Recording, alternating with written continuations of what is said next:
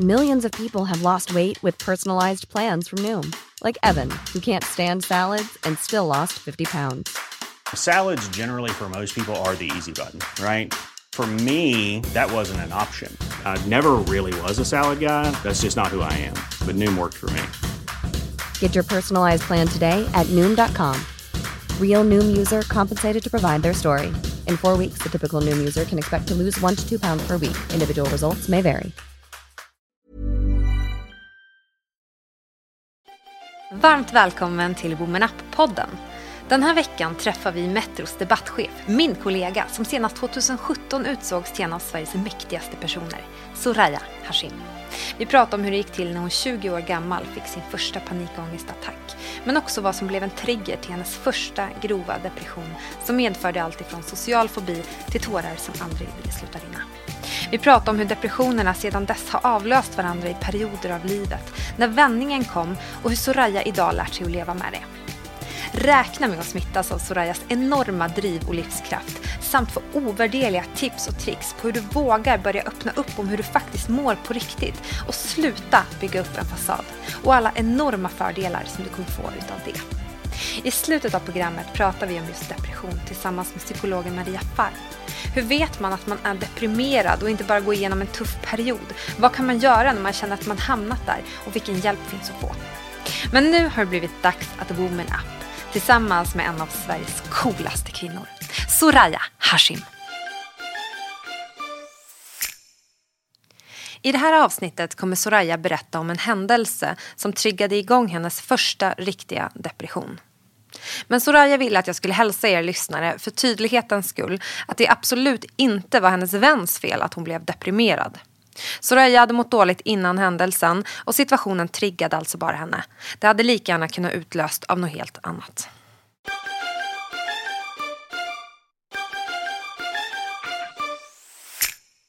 Hej och välkommen till Women Up-podden säger vi idag till Soraya Hashim. Tack.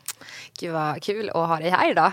Ja, i det här rummet. Spännande att sitta så här med dig. Vi sitter ju mitt emot varandra varje dag annars. Ja, och just därför så känns det så himla kul att få en hel timme och prata med dig om dig.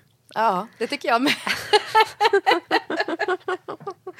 Det känns som att du är en väldigt intressant person och att du har hunnit med väldigt mycket på dina ganska unga år. Ja, 34 är inte så ungt längre faktiskt. Nej, men ändå. Det känns som en väldigt bra ålder. Vad säger du? Ja, nej men jag gillar 34. Det känns bra. Alltså det finns ju vissa saker sådär som man behöver kanske förhålla sig till mer när man blir uppåt min ålder. Alltså vad man vill göra av sitt liv och sådana saker. Men jag gillar att bli äldre. Alltså jag upplever att livet blir så mycket lättare när man blir äldre. Jag upplever också det, verkligen. Efter 30, och nu har jag bara varit 30 några månader, så känns det som att, eller jag ska säga från kanske 28 så hittar man något slags lugn som verkligen är så här, jag vet vem jag är och håller inte på att fucka med mig. Ja, men exakt. Känner du igen det? Verkligen, och också faktiskt, och det här kommer låta som otroligt ocharmigt blygsamt skryt, men jag ser ganska ung ut, vilket gör verkligen att jag upplever att jag ofta i så här jobbsammanhang och så har haft svårt att få respekt för saker jag absolut borde få respekt för, eller så här, min kompetens eller så. Men att det har varit liksom lite svårare när jag varit yngre därför att folk inte riktigt har tagit mig på allvar alltid. Och ju äldre jag blir, desto lättare blir det. Dels för att jag får mer självförtroende och liksom vågar hävda mig mycket mer, men också ju äldre jag ser ut faktiskt. Och det är skönt. Det är ju keft att det ska vara så, men det är skönt att äntligen bli lyssnad på typ. Verkligen. Vad tänker du på när du hör ordet Woman Up? Om vi börjar med det som den här podden heter. Ja, att kanske stå stabilt, inte bara för sig själv utan andra. Att liksom, jag tänker på någonting ganska rakryggat.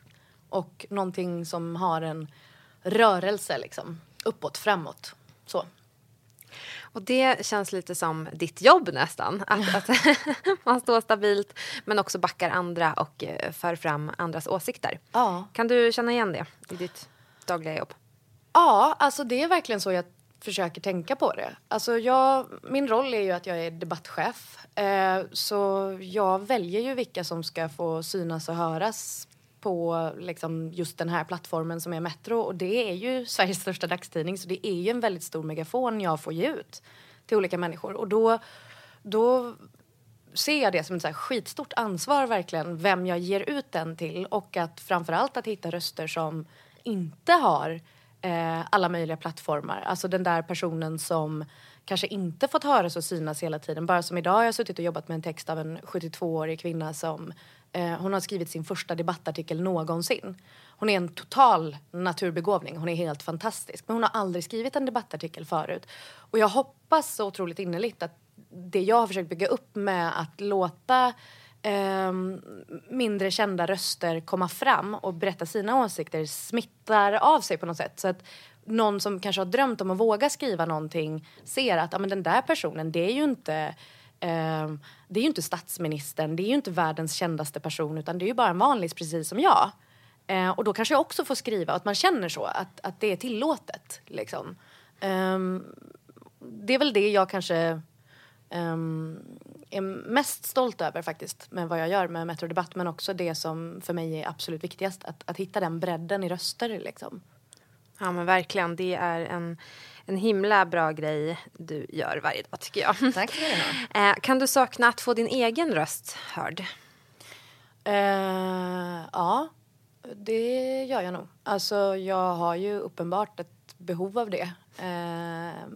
Det är därför jag låter så mycket på kontoret, Cassandra. nej men jag har ju uppenbart ett behov av att låta mycket själv.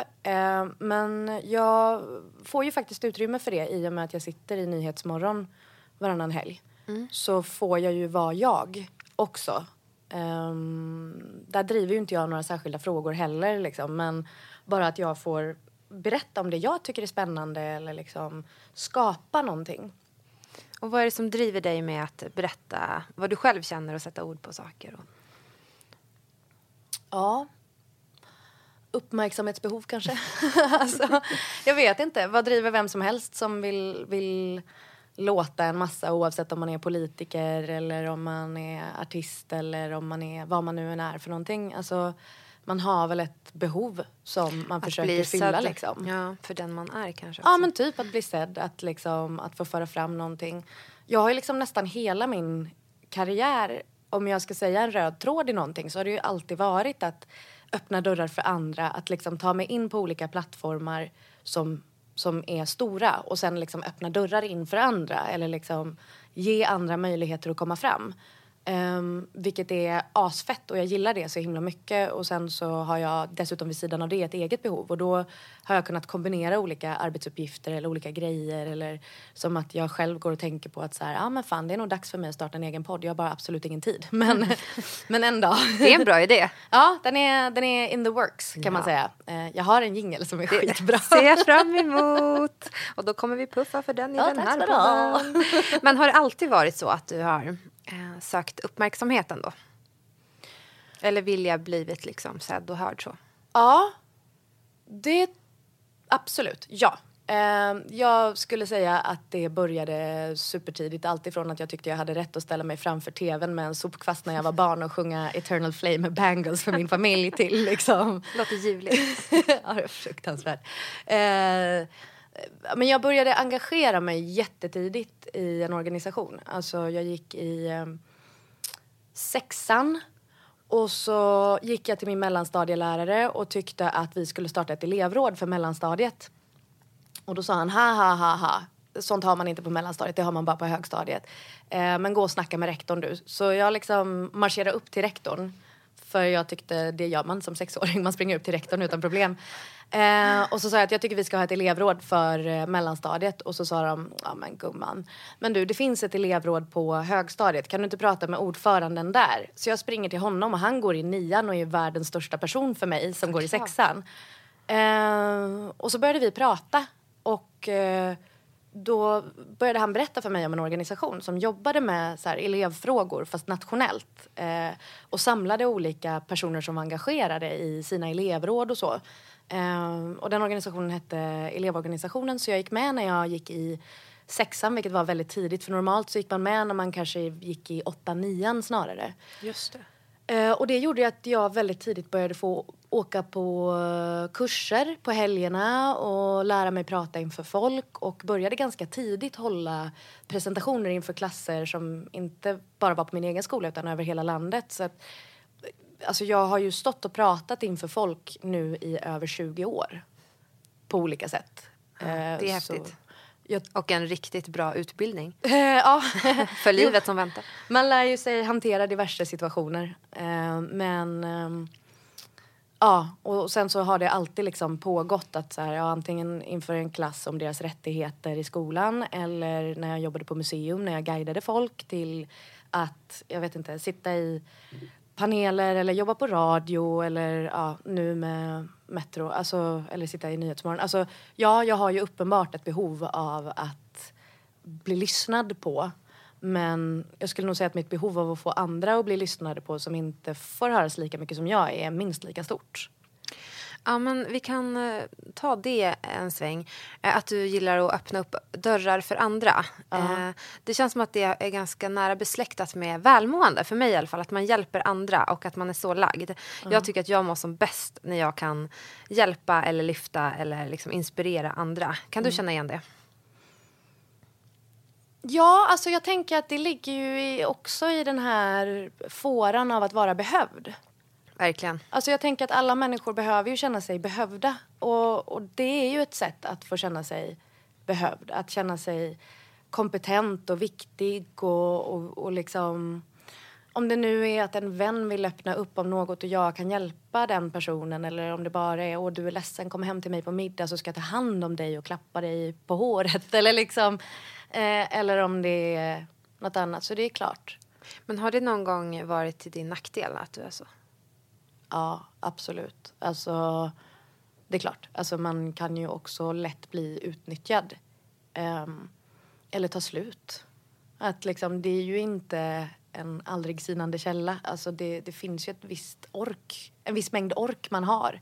Och när den tar slut så... måste man fylla på. Det är så himla lätt att glömma att göra det. Och när man inte gör det så blir man liksom... Det är som att det bara gröps ur. Och till slut så sitter man där som en urvriden trasa och bara... mår inte alls bra. Och det har ju hänt. Liksom. Men vill du berätta om när det hände en gång och du efter det tog slut och blev helt utgröpt som du säger? Det var... För en massa år sedan så hade jag en vän som mådde skitdåligt. Verkligen. Det var inget bra med henne alls. Och jag behövde någonstans att bo. Och hon behövde någon som bodde med henne. Och våra vänner runt omkring var väldigt sådär, ja men gud vad bra. Det blir liksom 2 flugor i en smäll. Du kan hålla koll på henne för hon mår inte bra. Och jag kände inte till någonting om psykisk ohälsa innan det. Jag visste ingenting om det. Jag hade typ inte ens hört begreppet. Jag hade aldrig hört vad en panikångestattack var. Så en av mina vänner fick förklara det för mig att så här, jo men det är inte farligt om någon får en panikångestattack. Det bara känns som att den ska dö. Och den känner det, men den gör inte det. Utan kroppen kommer andas in till slut. Kroppen kommer vilja överleva. Och jag bara, vi kör på liksom. Så jag flyttade hem till henne och sen så mådde hon ju skitdåligt. Och jag försökte hjälpa så mycket jag kunde, men det hela kulminerade i en otroligt dramatisk situation där hon skadade sig själv. Väldigt, väldigt allvarligt. Och jag hittade henne mitt i natten och det var ambulans och det var massa sånt. Och jag var livrädd och jag visste inte liksom, jag hade ingen aning om att det här ens kunde hända typ. Och så fick vi åka in till sjukhuset och jag var i fullständig chock och hon var i fullständig chock säkert och liksom och det triggade någonting i mig liksom. Jag kunde ju inte ta mig tillbaka till lägenheten, jag klarade inte av att gå in där igen och jag liksom jag kunde inte städa upp allt och jag kunde inte liksom. Så i någon slags virvar så flyttade jag runt jättemycket under en period och bodde i lite olika så här, hemma hos kompisar och i städer i närheten och sådär. Men sen så till slut så fick jag flytta tillbaka till Göteborg där jag kommer ifrån. Och det var liksom första gången som, alltså det var liksom någon slags trigger. Jag ignorerade det där som hade hänt och det som kändes så mycket för att jag har alltid levt med någon sån här jättestark grej av att så här, man ska vara stark. Och som kvinna särskilt måste du vara 1000% starkare. Du ska klara allt. Ingenting rör dig i ryggen. Du bara är en jävla maskin liksom. Men jag var inte det. Och till slut efter några månader så brakade jag ihop fullständigt. Och fick min första panikångestattack. Och hur gick det till? Jag satt på en busshållplats tror jag. Med min mamma. Och så sa hon någonting. Något så här typiskt störigt mammigt liksom. Någon sån där triggergrej som bara irriterar en. Och bara, det känns som att det är som 1000 nålar i ryggraden. Man vill bara så här skrika rakt ut. För att morsan är så jävla jobbig. Typ så. Men jag kunde inte. Alltså, jag överreagerade något så otroligt. Och så plötsligt så började jag hyperventilera. Jag satt där på busshållplatsen och började hyperventilera. Och fick inte in någon luft. Och hon fattade inte vad som hände. Och jag fattade inte vad som hände. Och så bara, den här hyperventileringen gick så himla långt att till slut så bara slutade jag andas. Det var som att det bara tog stopp. Och så kom det inte in någon luft. Och jag visste inte vad jag skulle göra. Och jag tror hon trodde att jag överdrev. För hon visste ju inte heller någonting om panikångestattacker liksom. För hur gammal var du här? 20. Typ. Och sen så fortsatte det.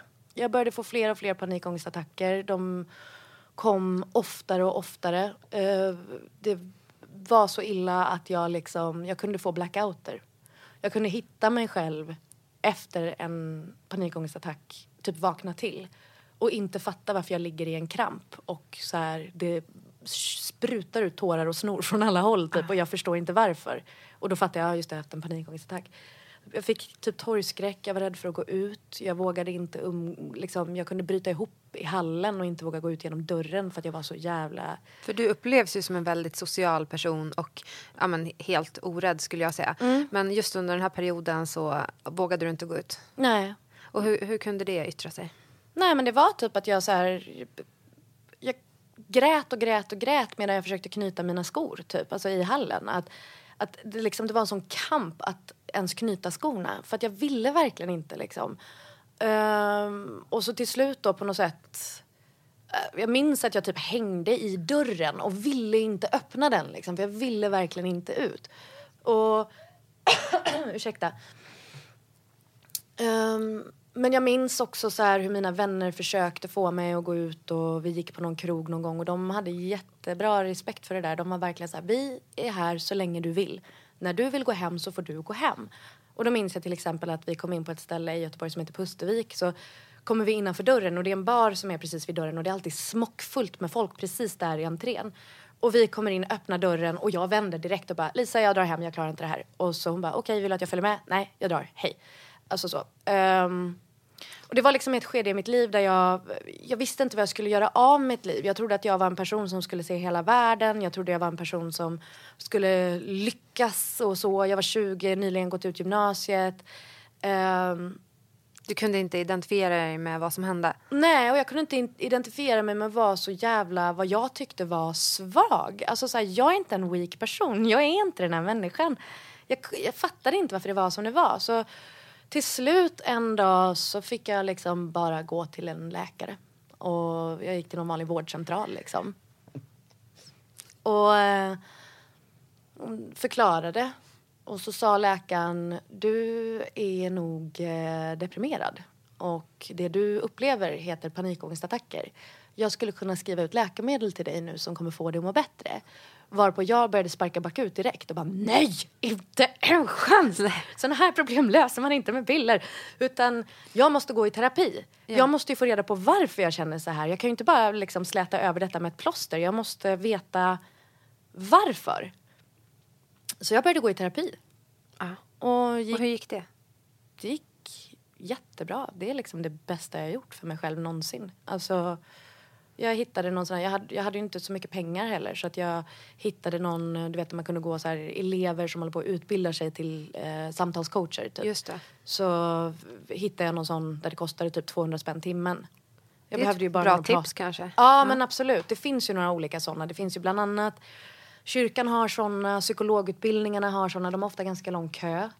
Men det finns det finns olika så här, privatutbildningar som utbildar. De kanske inte är psykoterapeuter eller psykologer, men de är samtalscoacher och det kan hjälpa jättebra liksom. Och det var det jag gick till. Och strax efter det så, jag gick väl kanske något år, men under den perioden så började jag mer och mer liksom få energi och ork. Eftersom jag visste att jag skulle träffa den här terapeuten varje onsdag till exempel, så kunde jag hålla ut med alla mina känslor till onsdagen och så kunde vi prata om allting. Alltså inte direkt, från början blev det ju inte bra direkt, men det tog ett tag. Men sen så blev det lättare och lättare och då landade jag ett jättebra jobb. Och det gjorde ju igen den här grejen, så här, man känner sig behövd, man känner sig sedd, man känner sig kompetent och viktig. Alla de känslorna hade jag på det där jobbet. Vilket gjorde att plötsligt så kände jag att jag fyllde ett syfte liksom.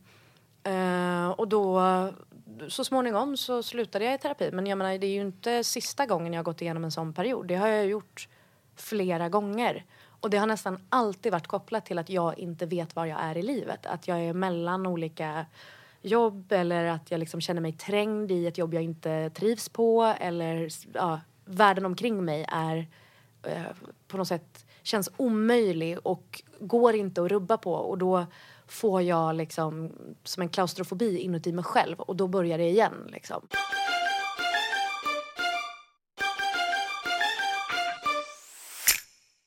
Men är det kopplat till prestation? För jag tänker att det har blivit utlöst när du inte har vetat vart du ska i livet. När du inte har haft ett tydligt mål.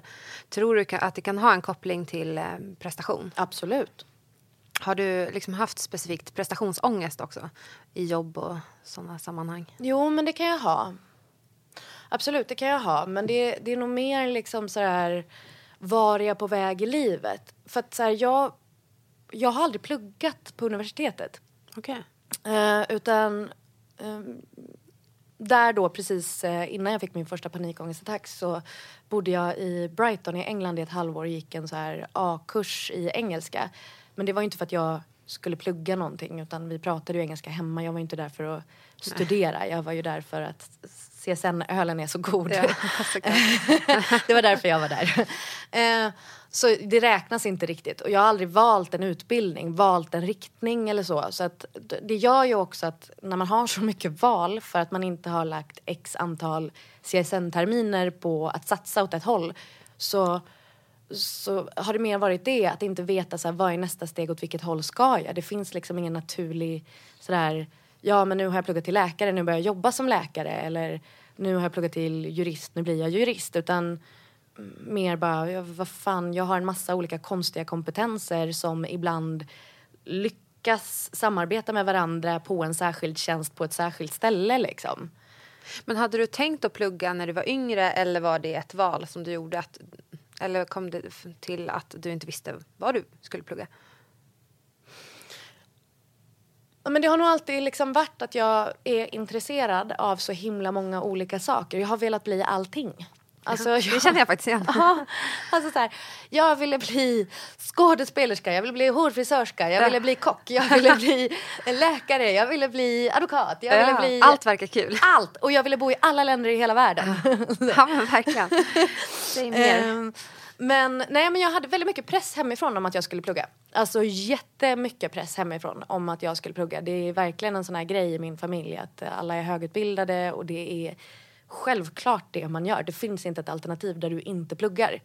Så för mig var det nog också ett sätt att visa min egen självständighet. Att så här, nej, det gick jättebra för mig ändå. Men också för att jag inte trivs i skolmiljö. Alltså jag får blackouter när någon försöker ge mig ett prov. Jag klarar inte den typen av inlärning. Utan för mig så funkar det mycket bättre när jag får göra grejer. Då lär jag mig genom att göra. Och då kan jag liksom inte bevisa min kunskap genom att sitta och skriva på ett prov. Jag fattar att det kanske kan låta jävligt bortskämt, men det bara funkar inte för mig. Nej. Och det har ju funkat på det här sättet för mig istället. Men jag fattar ju att det också har haft jättemycket att göra med att jag har en käft som går i ett och en del tur, men också faktiskt kompetens. Liksom. Men bestämde du dig i vilken riktning du skulle gå? Jag tänker, nu är du i mediebranschen då. Och det har du varit ganska länge. Hur kommer det sig? Jo, men det där första jobbet jag fick, det var i museibranschen. Och då pratade ju jag jättemycket inför folk. Varje dag hade jag visningar liksom och så. Och sen när det jobbet slutade efter 3,5 år, då var jag 23, 24. Och då visste jag inte vad jag skulle göra.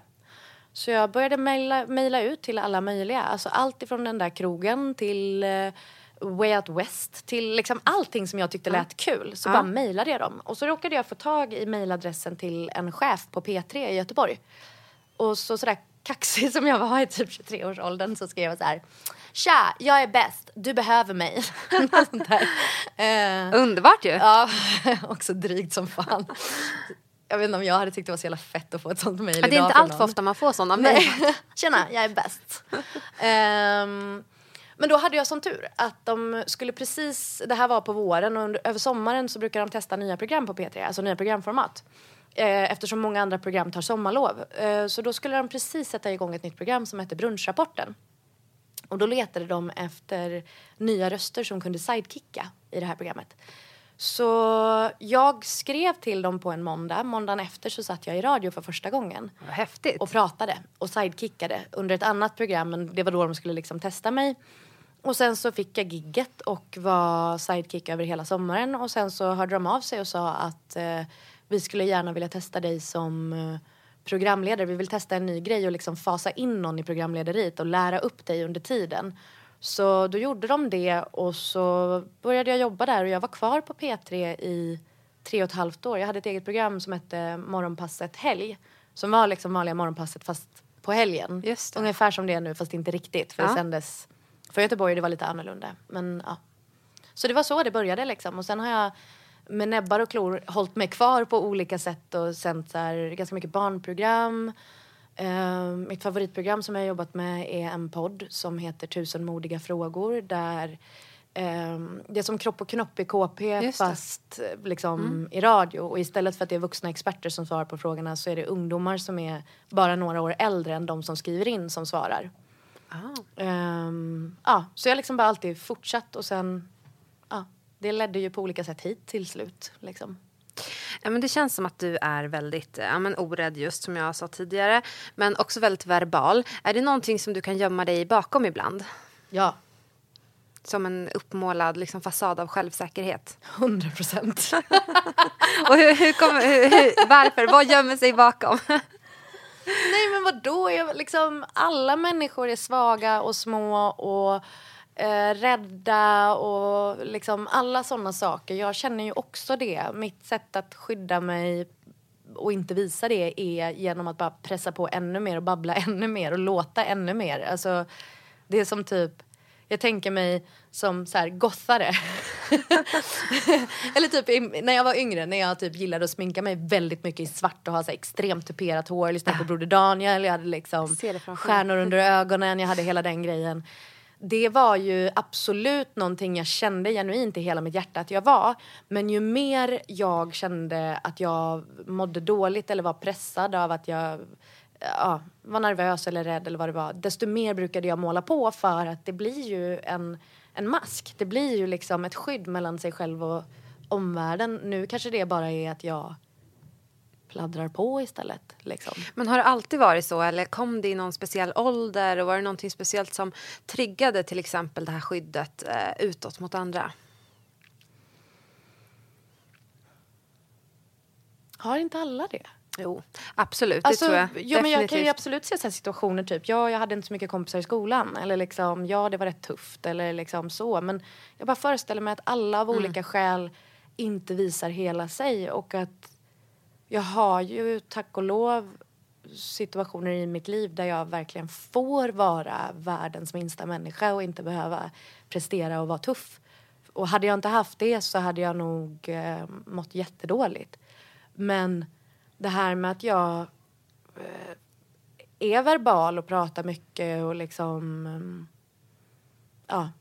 har mycket energi och allt det där, det är ju en väldigt stark del av vem jag är. Men det är ju också i motsats till de perioder när jag mår fruktansvärt dåligt och liksom inte kan kliva upp ur sängen och inte vill prata med någon och inte vill träffa någon och är rädd för hela världen. Liksom. Så att det är ju inte bara det här. Det går ju i olika skeden i livet. Liksom.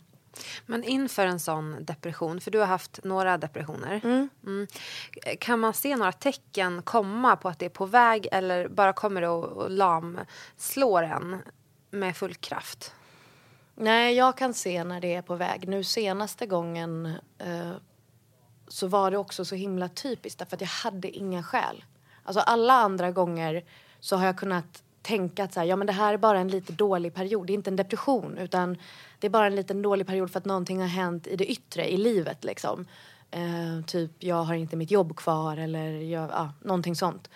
Men den här gången, det var ganska nyligen, så jag hade inga skäl. Jag trivdes så bra på jobbet, min relation var toppen. Älskar mina vänner, älskar mitt liv, allt är chill liksom. Men ändå så var det som ett mörker liksom. Det är nästan som att som en rök lägger sig över ögonen eller hela sinnet på något sätt. Alltså det bara sakta började krypa in över en. Att man så här, det blir svårare och tyngre att resa sig. Man blir neggigare. Man tycker liksom...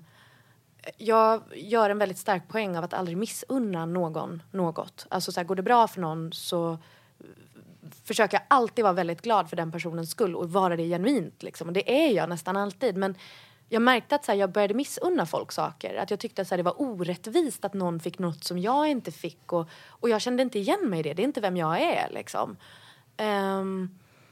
Men sådana där små tecken liksom. Och så till slut så var det sådär att jag kunde liksom inte sluta gråta. Alltså jag grät hela tiden. Varje dag när jag kom hem, när jag vaknade. Jag grät när jag skulle sova för att jag inte ville att det skulle bli morgon. Alltså, men på jobbet då höll du upp en fasad under den här tiden eller? Ja men så har det alltid varit för mig. Att det enda jag klarar av att göra är att jobba. Och det är genuint. Det är liksom, jag kanske inte tramsar runt lika mycket. Men jag klarar att jobba. Alltså hur jag än mår så klarar jag alltid att jobba. Kan det till och med bli som en räddning under de här perioderna? Hade jag bara varit hemma så hade jag mått mycket, mycket sämre. Men så fort jag kommer innanför dörren då bara bryter jag ihop i hallen och bara gråter. Och just att jag liksom inte hade något skäl. Jag var inte överdrivet stressad. Jag var inte olycklig. Alltså jag hade ingenting att vara olycklig för. Och det är just det som är grejen med en depression. Att du har inte alltid en tydlig anledning. Och då känns det nästan ännu svårare. För du kan inte skylla på något. Eller du kan inte peka på någonting och säga så här. Ja men titta. Jag tappade huvudet här borta. Och det är ju supertråkigt för huvud ska man ha. Och nu är jag ledsen för jag inte har något huvud. Ja. Alltså så. Så då till slut så med alla de här olika perioderna jag har haft i mitt liv så har det ju aldrig varit jag själv som tar tag i det. Utan det bara blir en sämre och sämre spiral. Eller så heter det inte. Men jag går liksom längre och längre ner i en spiral av jobbigare och jobbigare känslor. Och då brukar det alltid vara någon annan som till slut bara Soraya, nu är det dags. Nu är det dags för dig att göra någonting åt det här. Och den här gången var det min storebror som sa Soraya, jag funderar på om det är dags för dig att börja kolla in det här med att äta antidepressiva. Jag bara, va? Och han är läkare, eller hur? Och jag har ju aldrig gjort det. Alltså som sagt, första gången någon föreslog det för mig så slog jag ju bakut liksom. Och jag har aldrig liksom tyckt att det är konstigt om någon annan gör det. Jag har bara tyckt att det är inte för mig. Jag löser saker genom terapi. Men jag har ju gått svin mycket på terapi. Och den senaste gången var ändå rätt nära in på att jag började må så här liksom. Så jag kunde inte se några skäl liksom. Till varför du inte skulle testa? Jo, det såg jag. Men jag kunde inte se några skäl till varför jag mådde dåligt. Just det. Så han bara, men du måste ju ha vänner som tar antidepressiva. Kan du inte liksom prata med dem om deras erfarenheter? Och när han sa det till mig, jag slog inte bara ut mot honom utan jag bara, fan. Du kanske har en poäng. Jag måste ta reda på hur det känns och hur det är liksom. Så jag har en tråd med några vänner som vi skriver hela tiden liksom. Så frågade jag, de är typ 6 stycken. Så frågade jag rakt ut så här, hej min brorsa har tipsat mig om att börja kolla in det här med antidepressiva. Jag ville bara kolla om det är någon av er som har tagit det eller tar det. För jag visste att någon eller några hade gjort det. Det visade sig att alla 6 gick på eller hade gått på antidepressiva. Och kunde berätta olika erfarenheter om det. Och så fort jag började fråga runt bland vänner. Alltså det var så många, det var så vanligt. Och det gjorde ju plötsligt att så här, det var inte att jag trodde att det var konstigt. Det var inte att jag inte fattade att många tar det. Det var bara på något sätt att jag trodde att det inte skulle funka på just mig. För att jag är en skitstövel tydligen. Men så här, jag trodde inte att det skulle funka för just mig. Jag trodde att jag skulle bli avtrubbad. Och jag gillar ju när jag är mycket.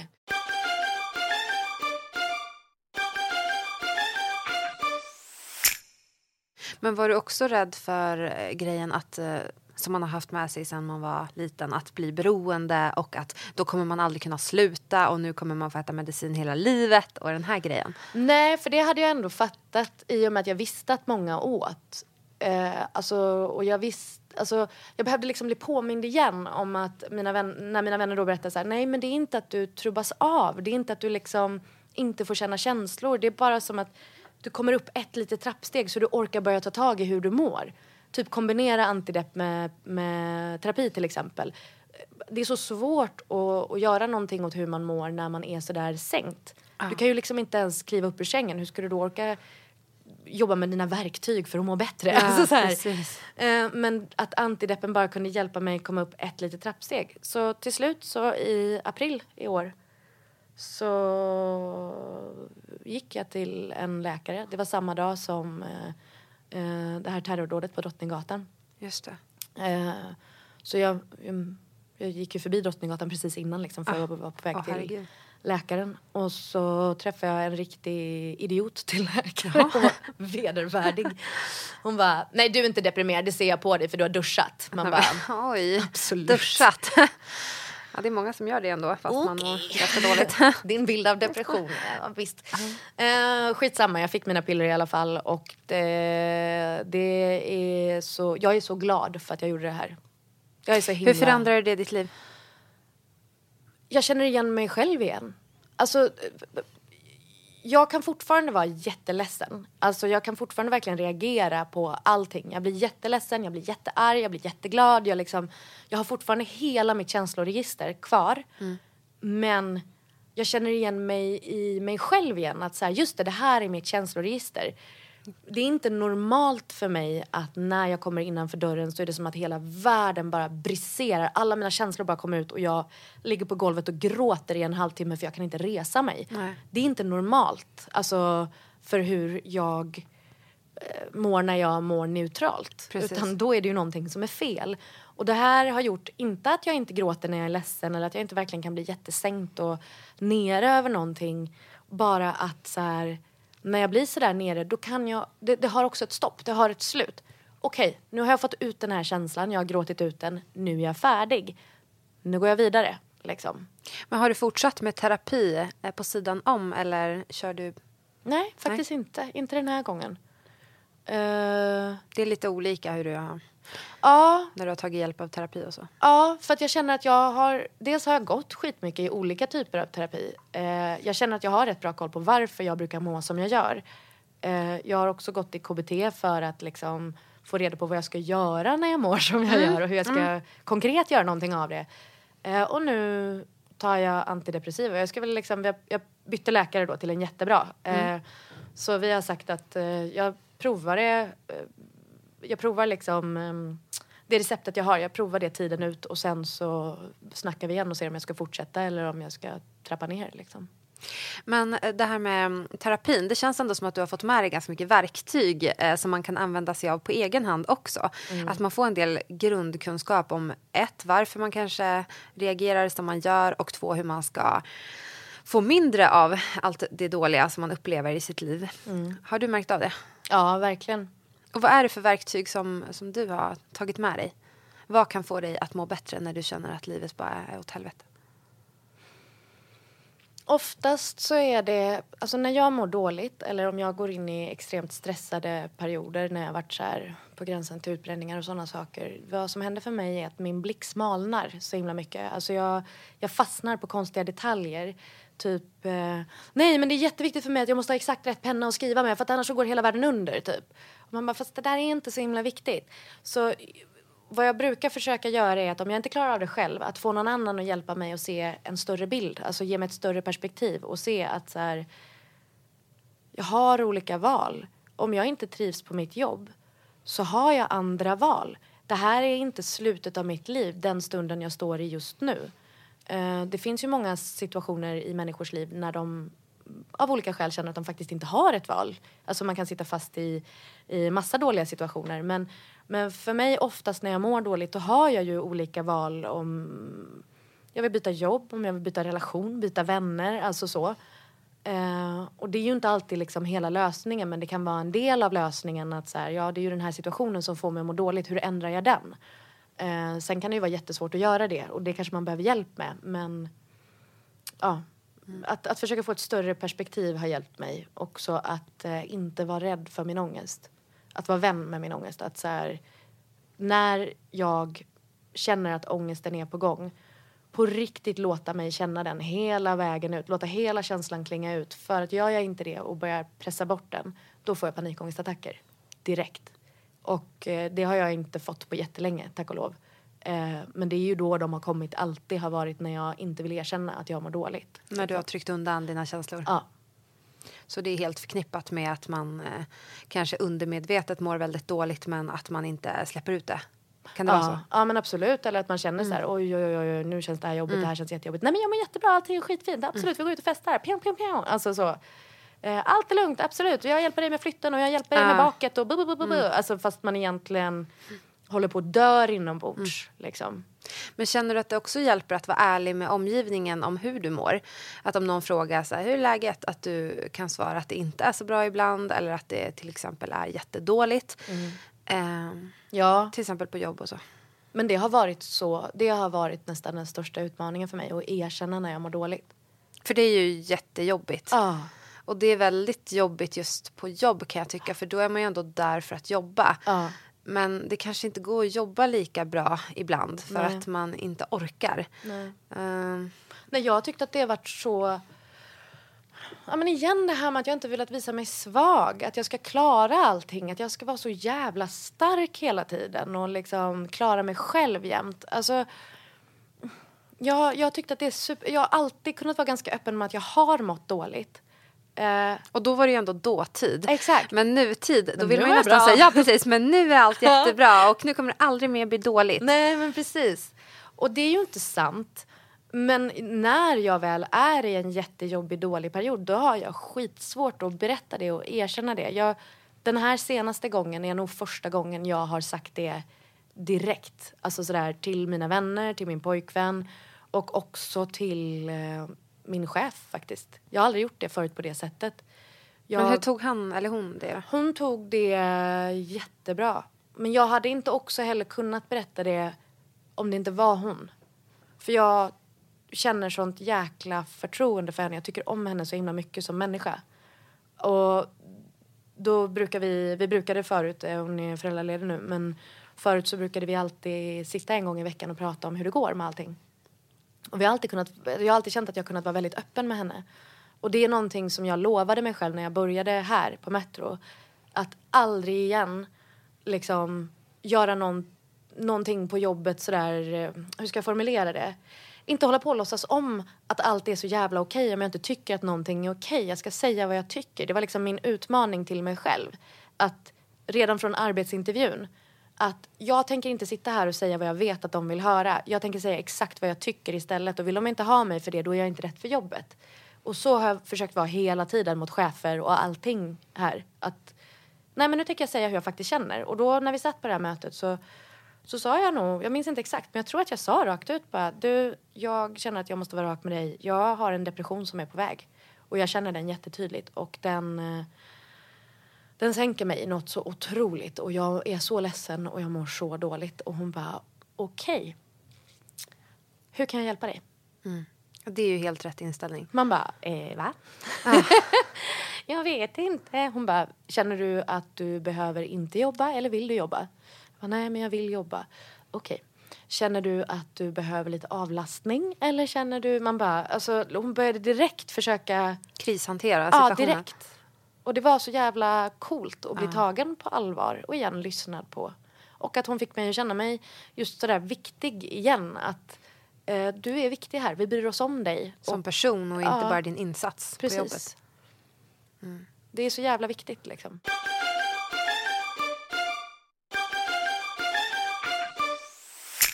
Om vi går tillbaka till din uppväxt, hur har den sett ut?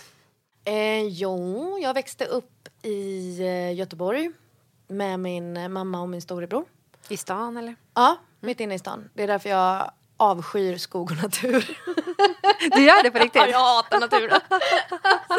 Jag får sån panik. Jag vet inte vad jag ska göra av mig själv. Jag står där under något jävla träd och bara, vad fan händer nu? Så inga långa skogspromenader för att bota ångesten? Absolut inte. Inte någon jävla så här miljö. Alltså, gå ut i naturen och uppleva. Man bara, nej tack, det är jättebra. Det är inte men du har testat det? Ja, men jag har blivit tvingad. Jag har blivit tvingad därför att människor i min omgivning tycker ju att så här, natur löser allting. Jag bara, nej tack, det är bra. Du känner dig inte trygg där? Nej. Nej, så precis inne i stan och gick på liksom vanlig kommunal grundskola, stor med många idioter och sen så och det var skitjobbigt för fan, ungar är så jävla taskiga och dumma. Hade du problem med det? Ja, absolut, det hade jag. På vilket sätt? Nej, men så som många har liksom, att så här, man kanske är annorlunda. Alltså, man behöver inte ens vara annorlunda för att bli liksom personen som inte får vara med. Nej. Alltså det är skitsamma vad det är. Det kunde vara typ att allt ifrån jag kommer ihåg en situation i omklädningsrummet typ. Det fanns en så här second hand butik. Jag vet inte om den fanns runt om i hela landet. Den hette Uff. Kommer du ihåg den? Just det. Ja. Och så var det någon som bara bla bla bla, var har du köpt den? Men jag köpte den på Uff. Och jag bara, vad är Uff för någonting? Va? Vet du inte vad Uff är? Alltså, sådana där saker. Ja, men bara, och det är ju ingen viktig grej. Det där lilla är ju ingenting. Men man känner sig exkluderad. Och... Ja, och det samlades väl på hög. Och det kanske inte bara var jag som kände så. Men jag kände det jättemycket. Och jag tyckte det var skitjobbigt. Och det var ju den här organisationen då som jag engagerade mig i istället. Som lite blev någon slags räddning i det. Att jag hatade skolan. Jag minns att jag grät av lycka när 9:an slutade. Medan så här alla andra grät för att de inte skulle träffa varandra mer. Man bara, hej då fuckers. Det drar jag. Ja, precis. Lycka till. Men sen gymnasiet var ju mycket, mycket bättre. För då hamnade jag ju med mer likasinnade som var intresserade av samma saker. Och jag hade fortfarande den här organisationen. Och den hade ju gjort att jag kände mycket folk runt om i stan. Och även runt om i landet. För att folk träffades ju över skolgränser. Så det blev mycket lättare för mig sen. Men högstadiet var helvetet liksom. Okej, och sen flyttade du till Stockholm ungefär efter studenten? Första vändan. Och sen så flyttade jag hem efter den här incidenten. Och sen så var jag kvar i Göteborg i 7,5 år. För att jag hade så roliga jobb och kunde inte lämna. Och sen när jobbet på P3 tog slut. Jag ville verkligen inte bo i Göteborg under de här 7,5 åren. Jag ville verkligen inte det. Jag ville inte vara där. Varför då? För att alltså jag var ju uppvuxen centralt och när jag blev vuxen och skulle ha en egen lägenhet så ville jag ju också att den skulle vara central. Men det gjorde ju att jag kunde inte gå ner för en gata utan att säga så här hej till 45 000 morsor till folk man har gått i mellanstadiet med. Alltså så här, det kändes som en otroligt liten stad. Och jag gillar inte det. Jag vill inte bo i en liten stad, jag vill bo i en stor stad. Jag gillar att man kan hitta nya gator, att jag går vilse ständigt här i Stockholm. Jag älskar det, att jag åker åt fel håll med tunnelbanan och så här, det blir fel. Att jag träffar nya människor, att liksom så. Så samma dag som mitt sista program sändes i P3, det var bandat, då satt jag och mitt ex i flyttbilen på motorvägen och lyssnade på det på väg mot Stockholm liksom. Okej, och sen dess har du Sen dess har jag varit här. Men du har ändå gjort en väldigt spikrak uppåt, i alla fall utåt sett, karriär så. Trots att du inte har någon utbildning då. Vad är framgång för dig?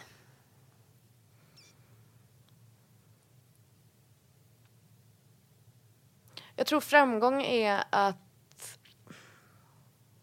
Alltså menar du hur jag ser på... När jag själv känner att jag har framgång eller när jag tittar på hur andra har framgång? För det är två olika saker, men om jag tittar på dig, då tänker jag så här, men jag tycker att du är en väldigt framgångsrik kvinna. Men jag ser ju främst då, nu känner jag ju dig lite grann, men jag ser ju främst på vad du har gjort och vad du gör idag. Det behöver ju inte definiera framgång.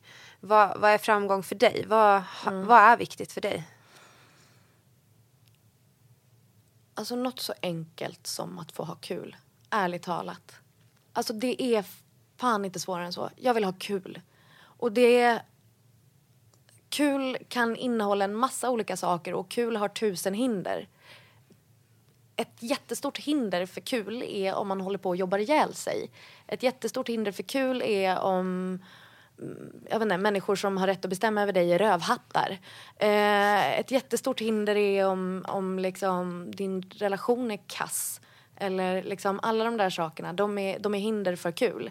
Och det som snarare lyfter kul, det är ju när du har fantastiska kollegor som du skrattar med varje dag. Eller när du får känna just de här parametrarna av att vara viktig och kompetent och omtyckt. Liksom.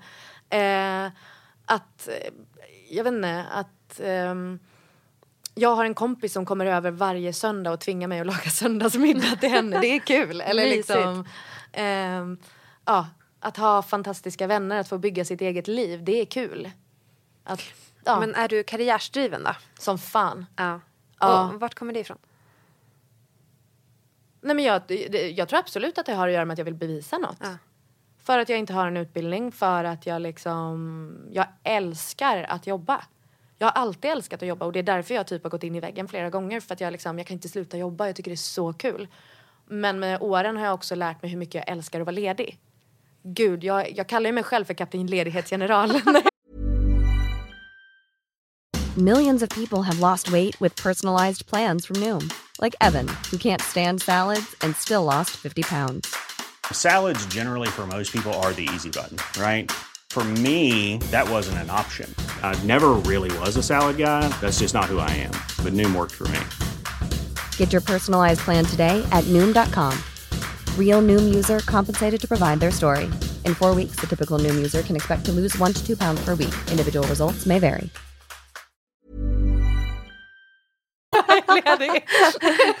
Fantastiskt. Jag är så bra på att ha ledigt också. Men jag är superkarriärsdriven. Jag vill ju bevisa någonting, tror jag, jättemycket. För mig själv. För de som har pressat mig att ha en utbildning och gå en väg som jag inte har velat gå. För rövhattar som har varit taskiga. Eller sagt att man inte duger. Eller att man inte är bra nog. Eller att man är fel. Alla de rövhattarna vill jag ha revansch på. Varenda en. Och det är omoget och kanske amerikansk high school-film. Men så är det. Känner du att du har tagit revansch på de här rövhattarna? Ja.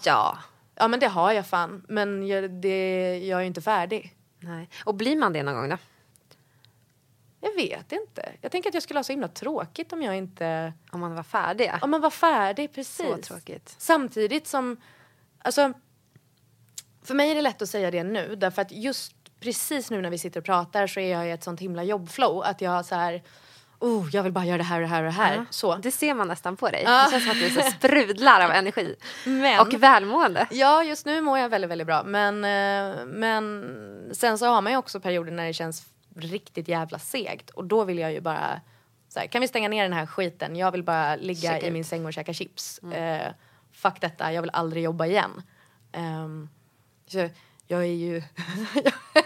jag har ju många facetter, om man säger. Men du är ganska svart och vit ju. Jag är faktiskt också så. Alltså man tycker någonting, eller så man älskar något eller hatar något. Det är ganska roligt att vara så som person ju. Ganska upp och ner.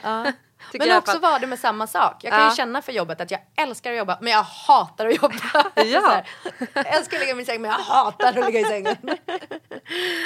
Men har du några så verktyg?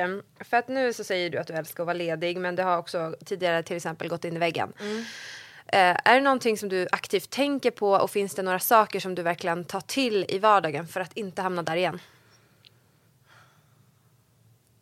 Ja, men lite det där jag var inne på, att vara rakare.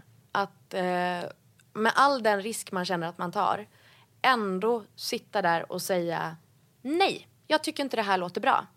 Nej, jag tycker inte den här arbetsuppgiften ska ligga på mig. Nej, bla bla bla bla bla. Att säga ifrån. Att säga ifrån. Alltså, och det är skitjobbigt och det kräver jättemycket träning. Men också så här, bara i hur man väljer sina ord. Typ om en chef förklarar någonting dåligt för dig. Inte säga förlåt, nu förstod inte jag. Det är jag som inte fattar. Utan bara säga, nej nu förklarar du dåligt. Förklara, och du är väldigt bra på det där. Nu har ju vi lite möten ihop och sådär. Och jag tycker att du är väldigt... en förebild när det gäller att just säga ifrån och inte tycka som alla andra och sådär. Och det kan ju verkligen många tycka är lite läskigt. Att man hellre nickar och liksom inte orkar ta striden. För det är så många små såna här saker som man kanske inte håller med om. Och hur vågar man det då? Hur ska man gå från att kanske vara en sån som bara nickar till att faktiskt för första gången våga säga att nej, så tycker inte jag. Och då kanske få några emot sig då. Där har jag faktiskt några skitbra tips. Wow. Okej, håll i er. Here we go. Håll i hatten. Nej, 1. Fake it till you make it. Det är liksom nummer 1 av allting i att förändra människors bild av en, att förändra beteenden och så vidare. Då handlar det ju jättemycket om att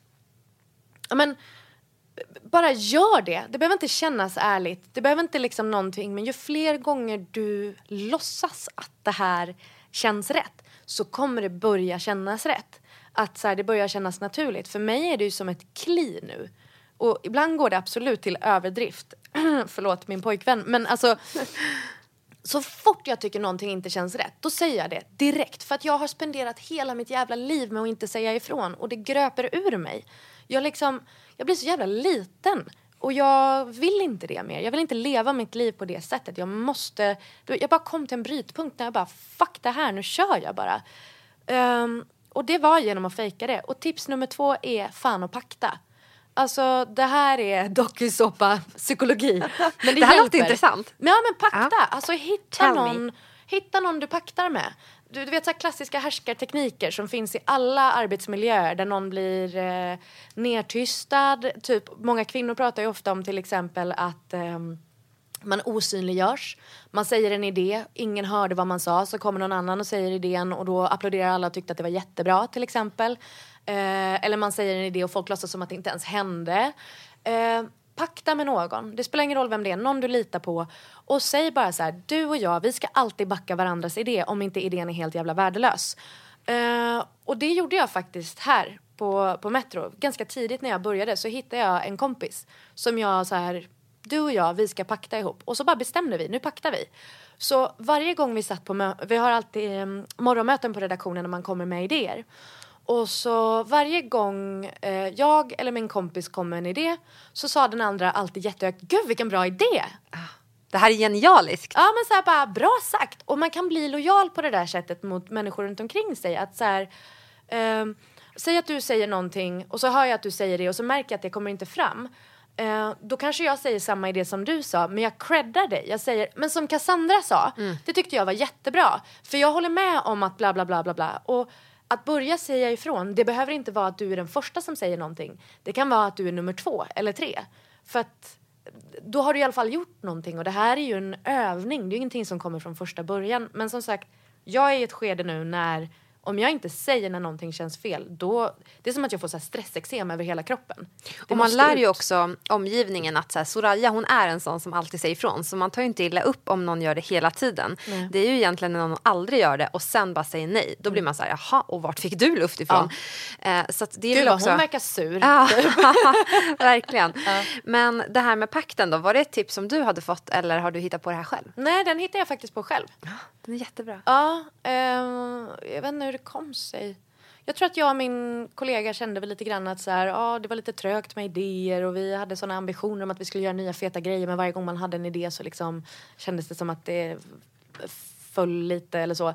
Så då började vi började peppa varandra mer och mer och då var det verkligen så här, men shit, det där var en bra idé och så blev det liksom det finns ju massa så här olika lekar som man kan leka, du vet, när man är i en stor grupp där några börjar göra någonting med olika rörelser så börjar andra härma omedvetet. Det blir samma sak när man gör så här att folk började bli väldigt peppiga liksom och vi peppade ju inte bara varandras idéer utan vi peppade allas idéer.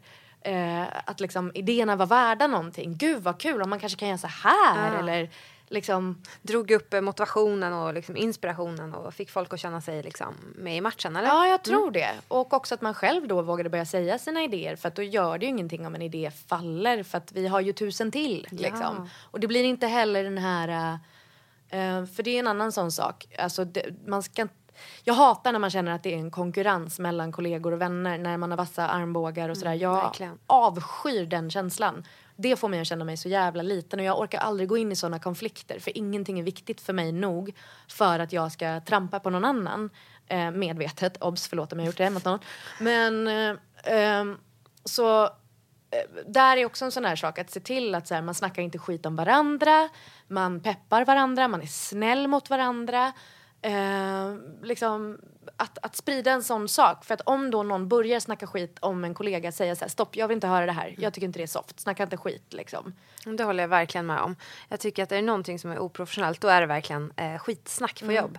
Jag känner att det hör inte hemma på en arbetsplats. Nej, alltså, sen tycker jag det beror på vem man snackar skit om. Obs. Om det är någon som förtjänar det. Nej, men alltså, jag tycker att man får snacka skit uppåt. Tycker jag man har mer rätt att snacka än om det är neråt. Ja. Jag tycker att liksom, men tycker du någonting är fel, ta ett snack med personen istället. Alltså, så här, vet du vad, när du gör si och så tycker jag det blir si och så. Kan du tänka dig att göra så här istället? Liksom? Ja. Och det är ju bara coolt att säga till den personen. För då kan det ju verkligen bli förändring och man kan lösa saker och man kan gå vidare därifrån. Obs att jag inte alltid lever som jag lär. Jag kände att den här inte jag heller riktigt. Jag kände att jag liksom satte på mig en gloria som inte var min att ta på mig. Jag känner att det var fel av mig. Jag tar tillbaka det tipset. Fortsätt snacka skit, det är bra. Förlåt. Vad får dig att gå upp ur sängen på morgonen? Nu vet vi vissa saker som får dig att stanna kvar. Vill jag stanna kvar i sängen? Vad får dig att gå upp? Lön.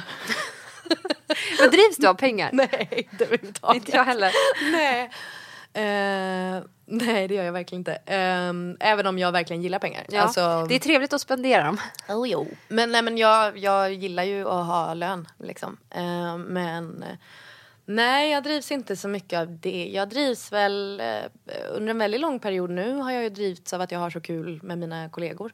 Alltså, jag måste ju ändå upp i sängen. Jag måste ju gå till jobbet. Jag har ju inte ett alternativ där. Eller det är klart jag kan ju. Som sagt, jag har ju ett val att ligga kvar och bara fuck det här. Men det blir inte så bra då. Så jag vet inte. Det är väl bara att släpa sig upp. Och sen så brukar det oftast bli kul och bra liksom. Men det är klart, vi har ju också haft tuffa perioder här på jobbet. Och det även om tuffa perioder är asjobbiga, det om någonting gör ju att man blir starkare tillsammans liksom. Alltså det driver ju ihop en mer än någonsin. Man blir ju tajtare. Och det gör ju att man har rätt mycket roligare också liksom. Verkligen. Vad är lycka för dig? Och när känner du dig lycklig? Och om vi först bara definierar vad det är för någonting. Men det är nog det där igen med att ha kul. Alltså så här, att känna att jag bara har genuint jävla kul. Det kan vara under en period, det kan vara under en sekund. Det kan vara bara liksom att känna mig fri. Och inte ha någonting som hänger över mig. Inte ha någon sån här molande oro i magen. Ingenting sånt. Utan bara vara fri och glad. Och lycklig och skrattig och ha kul. Och tramsa och bara känna mig fri. Men känner du dig fri i ditt liv? Nej. Jag känner att det är så mycket som... Alltid. Jag strävar nog också efter att vara fri. Och jag tror att många gör det. Men det är ju så himla svårt att vara det.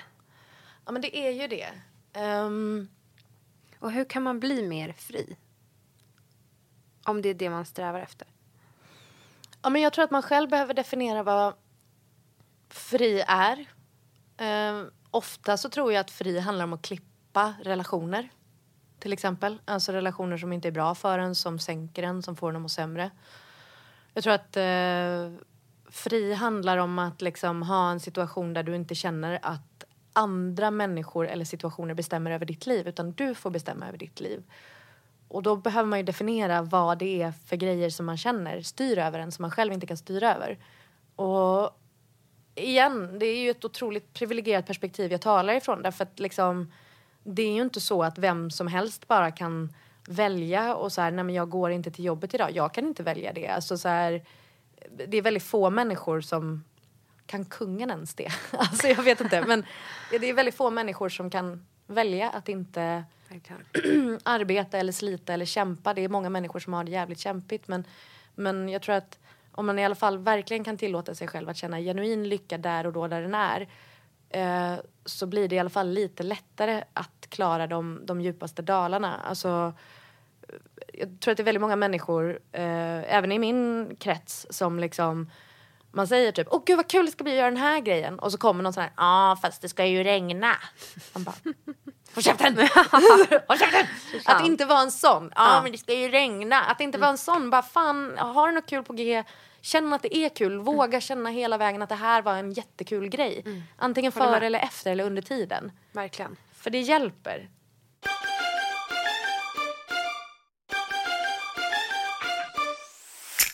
Det här är en rolig fråga. Om du fick hälsa någonting till Soraya, 10, 15 och 20 år gammal, vad skulle du hälsa? Lilla Sorayis 10 years old. Vad säger vi till henne? Större jävla unge. Soraya 10 år.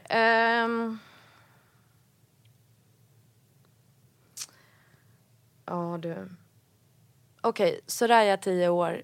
Du behöver inte möblera om ditt rum i förhoppningen om att Take That kommer knacka på dörren. För det kommer de faktiskt inte göra. Så därmed behöver du inte liksom städa så noggrant som du tror att du behöver göra för att de ska komma på besök.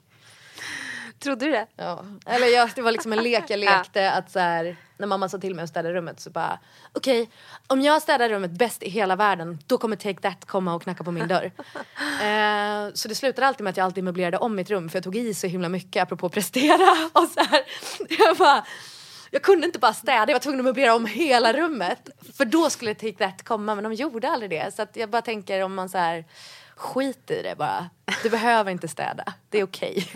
De kommer inte knacka på i alla fall. Vem var favoriten i Take That då? Mark Owen. Ja, såklart. Ja. 15 år gammal.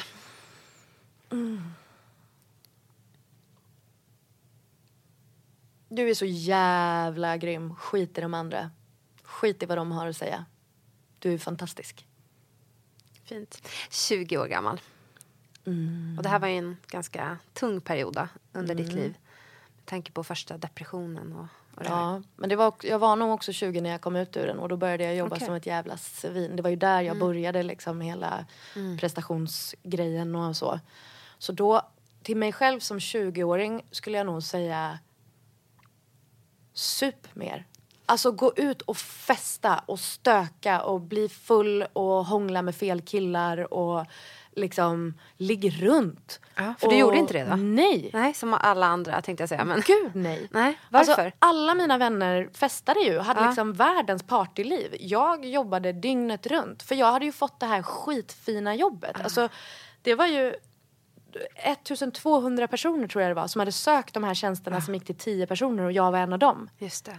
Så att liksom, den pressen jag kände när vuxna män i 30-årsåldern kommer till mig när jag är 20 och säger, jag fattar inte varför du fick den här tjänsten, du var inte värden, jag har pluggat det här och det här och det här. Det här var min tjänst som du har tagit ifrån mig.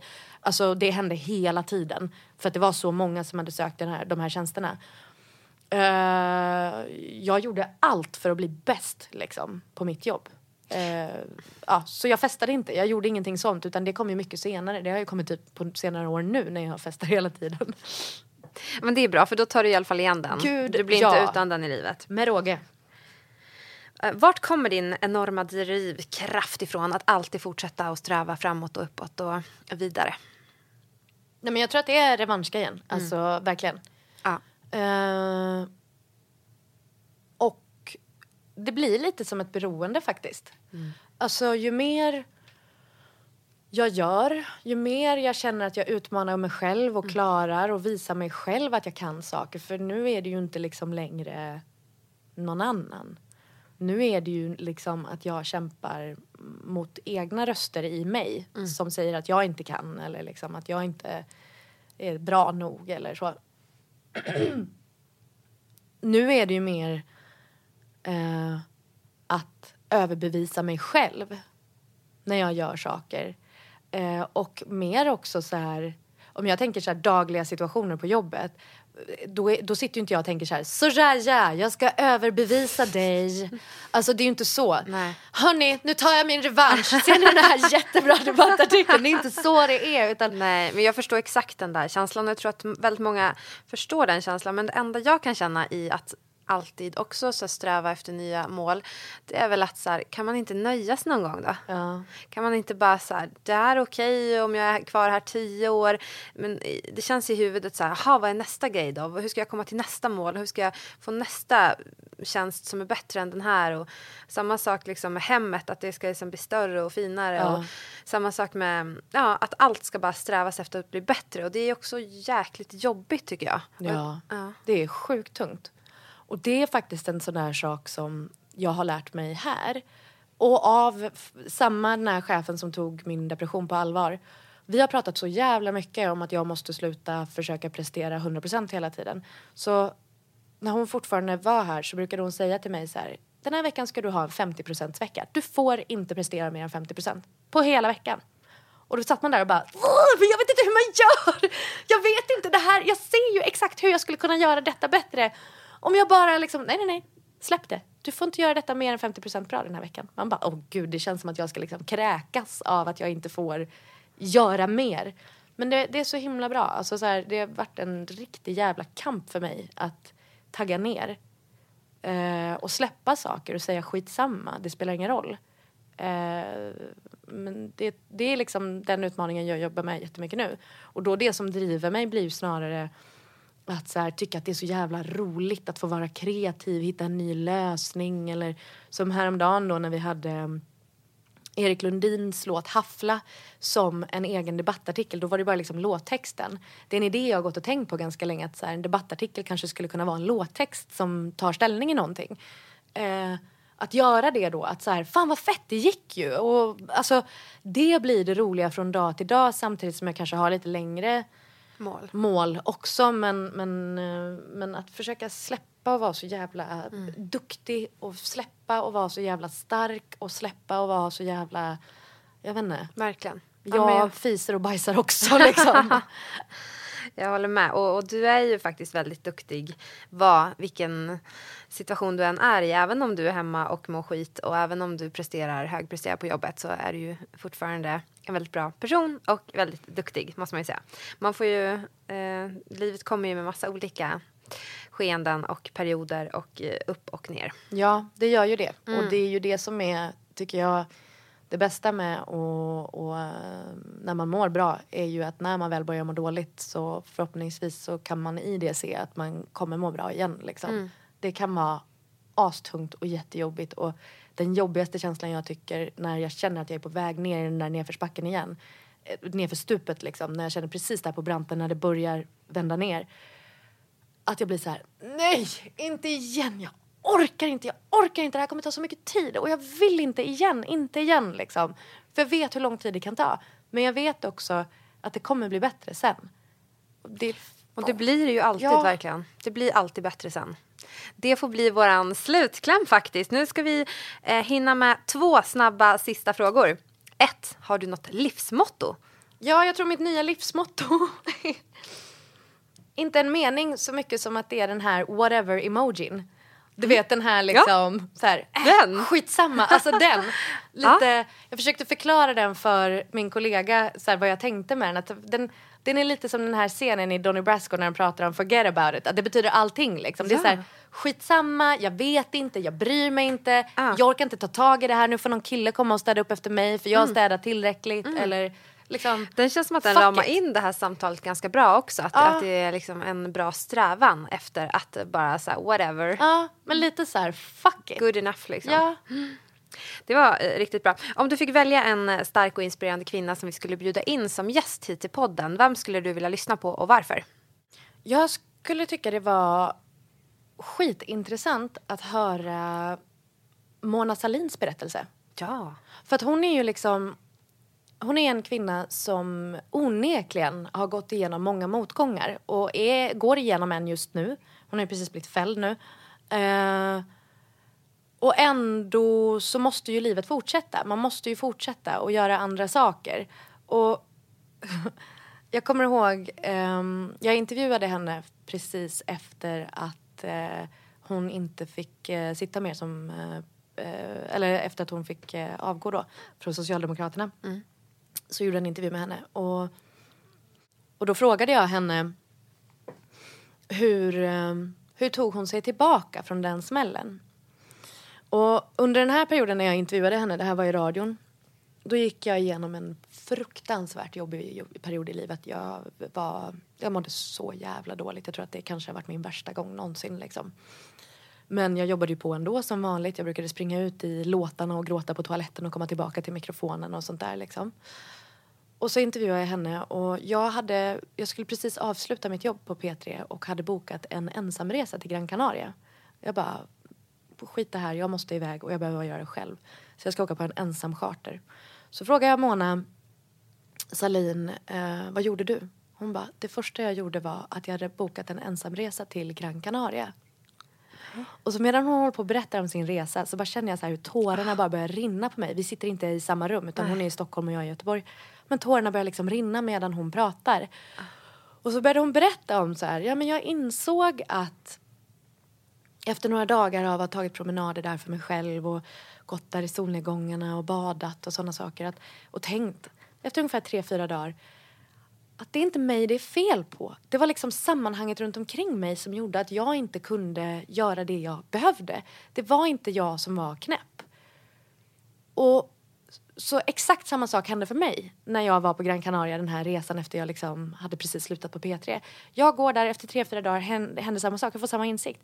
Det är inte fel på mig. Alltid. Det är liksom... Det kan också vara omgivningen runt omkring mig som så här, kväver mig. Det behöver inte vara jag. Sen så har ju hon naturligtvis, jag menar, hon har ju uppenbarligen begått brott och så vidare. Men jag tror att det finns en väldigt intressant historia att lyssna på där om uppgång och fall och att kämpa vidare och ta sig vidare. Så jag vill jättegärna höra någon som är just nu i en situation som är svintuff och prata med den. Och gärna då lite äldre än dig och mig. Mona Sahlin skulle jag vilja höra. Det skulle jag också vilja göra. Jag tycker det var ett väldigt bra tips.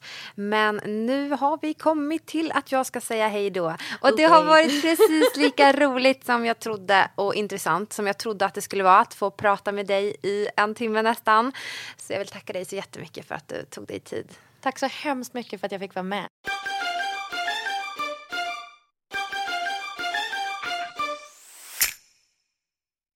Då välkomnar vi psykologen Maria Falm. Hej. Hallå, hur är det med dig då? Det är bra, tack. Så nu går vi direkt in på lite frågor här om Sorayas avsnitt som vi precis lyssnade på. Och Soraya berättade ju om hur det gick till när hon fick sin första depression. Men hur vet man att man är deprimerad och att man inte bara går igenom en tuff period och känner sig nere? Ja, precis. Och det är ju en viktig skillnad faktiskt. Vi kan alla vara ledsna ibland och till och med uppleva oss lite nedstämda, eller hur? Och det är ju en viktig ingrediens i livet också. Det är inte konstigt och det är absolut inte att vara sjuk eller så. Men en klinisk depression, alltså att få en diagnos som heter depression, då måste man under 2 veckors tid minst har varit mer eller mindre konstant nedstämd och har fått symptom som kanske en väldigt trötthet, orkeslöshet, energifattighet, skuldkänslor har många, tankar om att inget är värt någonting längre, kanske till och med tankar om att det vore bättre att man inte fanns. Det som brukar kännas roligt eller kunna pigga upp en gör inte det längre. Det är en påtaglig minskning av glädje, energi, ork. Och det märks ofta utåt. Det behöver inte alltid göra det. Och det kan också ibland maskera sig som irritation och ilska. Hos män är det lite vanligare att det märks på det sättet. Och kvinnor vänder det lite mer inåt, brukar man traditionellt säga. Och lite passiva och tunga.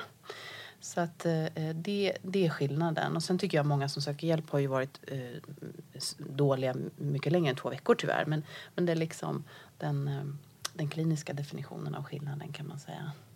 Och vad ligger ofta i grunden till depressioner? Kan man se några sådana mönster? Det finns ju olika orsaker. Jag tänker att hos mig, eller på min mottagning, är det inte så vanligt att klienter som kommer för en ångestproblematik, alltså ursprungligen har haft problem med till exempel social ångest eller paniksyndrom, alltså att fått panikattacker eller varit rädd för att få panikattacker på olika ställen. Då lätt börjar dra sig undan sammanhang så att säga. Man undviker att gå ut på fester eller träffa vänner eller prata med kollegor på jobbet eller kanske till och med åka kollektivtrafik eller bilen blir farlig också för tänk om jag får en panikattack där. Så man börjar förändra i sitt dagliga liv ganska mycket och bli mer passiv och undandragande. Och där finns en stor risk att också utveckla en depression.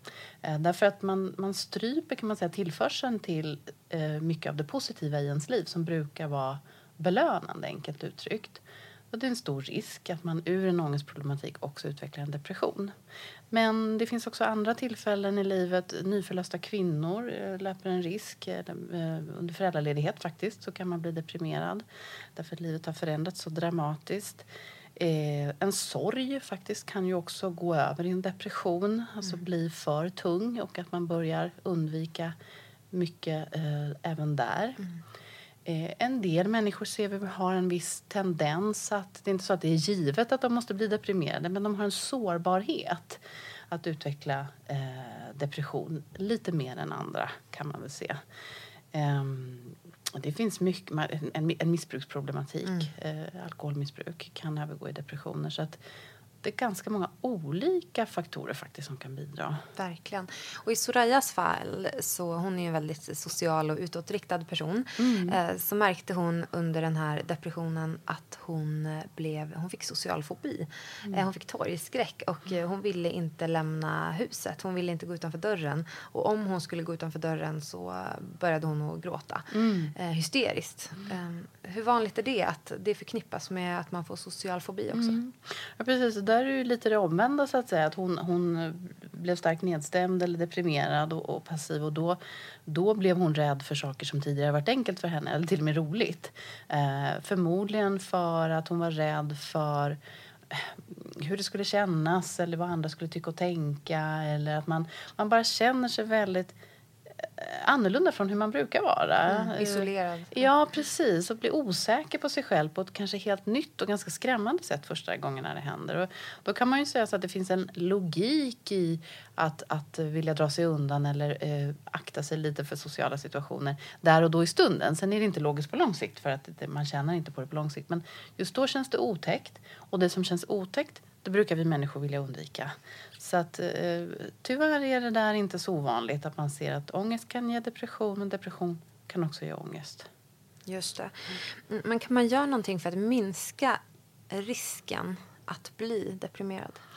Ja, man kan göra ganska mycket skulle jag vilja säga. Och det där är väl en diskussion som brukar dyka upp hos mina klienter i alla fall just om de har varit deprimerade en gång.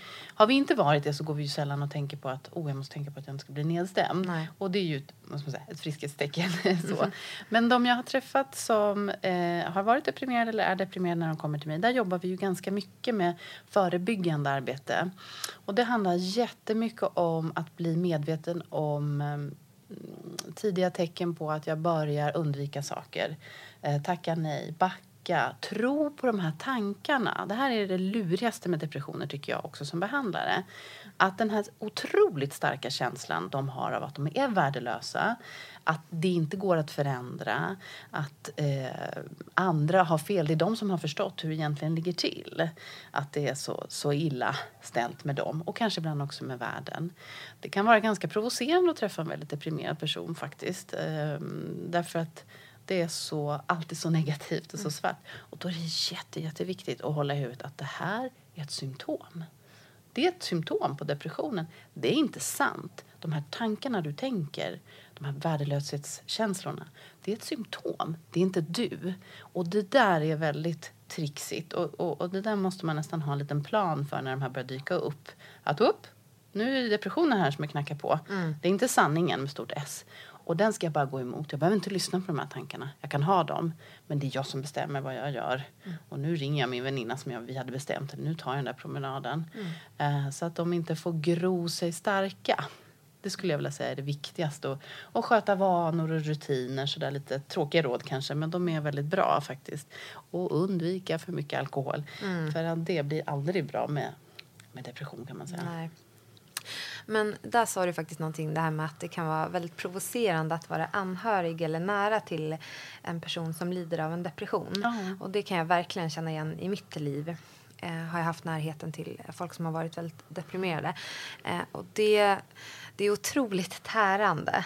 För man själv har ju också en del liksom så. Man har ju ett eget liv att ta hand om. Och sen så känner man ju att man blir väldigt tyngd av den här personen. Hur kan man tänka som anhörig? Och hur kan man... För det här kan ju verkligen hålla på i flera år hos vissa. Och det känns ju som att den här personen aldrig kommer komma tillbaka. Hur ska man tänka? Ja, det är faktiskt en stor utmaning och det kan upplevas som jättesvårt. Och man kan känna att man dras med själv och man blir arg, man blir provocerad. Och man kan också uppleva kanske att den egna kärleken eller vänskapen eller vad man nu har för relation till den som är sjuk sätts på prov. Därför att det blir ju lite som att min värdering av min älskade eller min väninna eller min mamma eller vad det nu kan vara inte gills. Förstår du vad jag menar? Att men du har ju bara inte fattat hur det ligger till. Eller det finns inget att göra åt det här. Som att jag inte kan se personen, se dina kvaliteter. För det gör ju egentligen du mycket bättre. Så att min åsikt, den räknas inte. Så tror jag många känner. Att man blir så frustrerad. Att man kan inte förstå att jag ser ju vem du är egentligen. Man får ingen uppskattning för det. Det liksom bara rinner av den här personen som teflon. Och det är väl den största utmaningen kanske. Så att jag tror att det gäller att rusta sig lite. Och även för mig som behandlare och utbildad så är det här en utmaning. Så att jag sätter på mig lite teflonkappan när de deprimerade kommer. Och jag vet att det de säger och gör nu, det är inte den här personen. Och det är inte heller en värdering av hur duktig eller inte duktig jag är i mitt arbete. Utan nu jobbar vi tillsammans mot det här depressionsmonstret så att säga. Och fram till den här personen börjar kika fram. Och det är ju helt fantastiskt när det sker. Så lyssnar inte jag. Eller förstår mig rätt. Jag lyssnar ju. Men jag vet att det är sjukdomen som talar. Lite kan man jämföra med att prata med en berusad person. Du vet att man... Det går ju rundgång bara. Det blir inget vettigt med det. Och det vet man ju. Och så dagen därpå när personen är nykter så är det något annat. Man kan se en depression lite så. Men det krävs väldigt mycket. Och är man anhörig så tycker jag att man inte ska tveka att kanske ta hjälp själv. Eller få avlastning. Eller få göra kul saker. För att den deprimerade blir inte bättre av att du också sugs med. Tvärtom. Det är väldigt viktigt med liksom, egenvård då. Och att stå för att men jag både vill och kan vara glad ibland. Och jag tar hand om mig på det här sättet. Det är egentligen på lång sikt mycket bättre. Ja, jag håller helt med.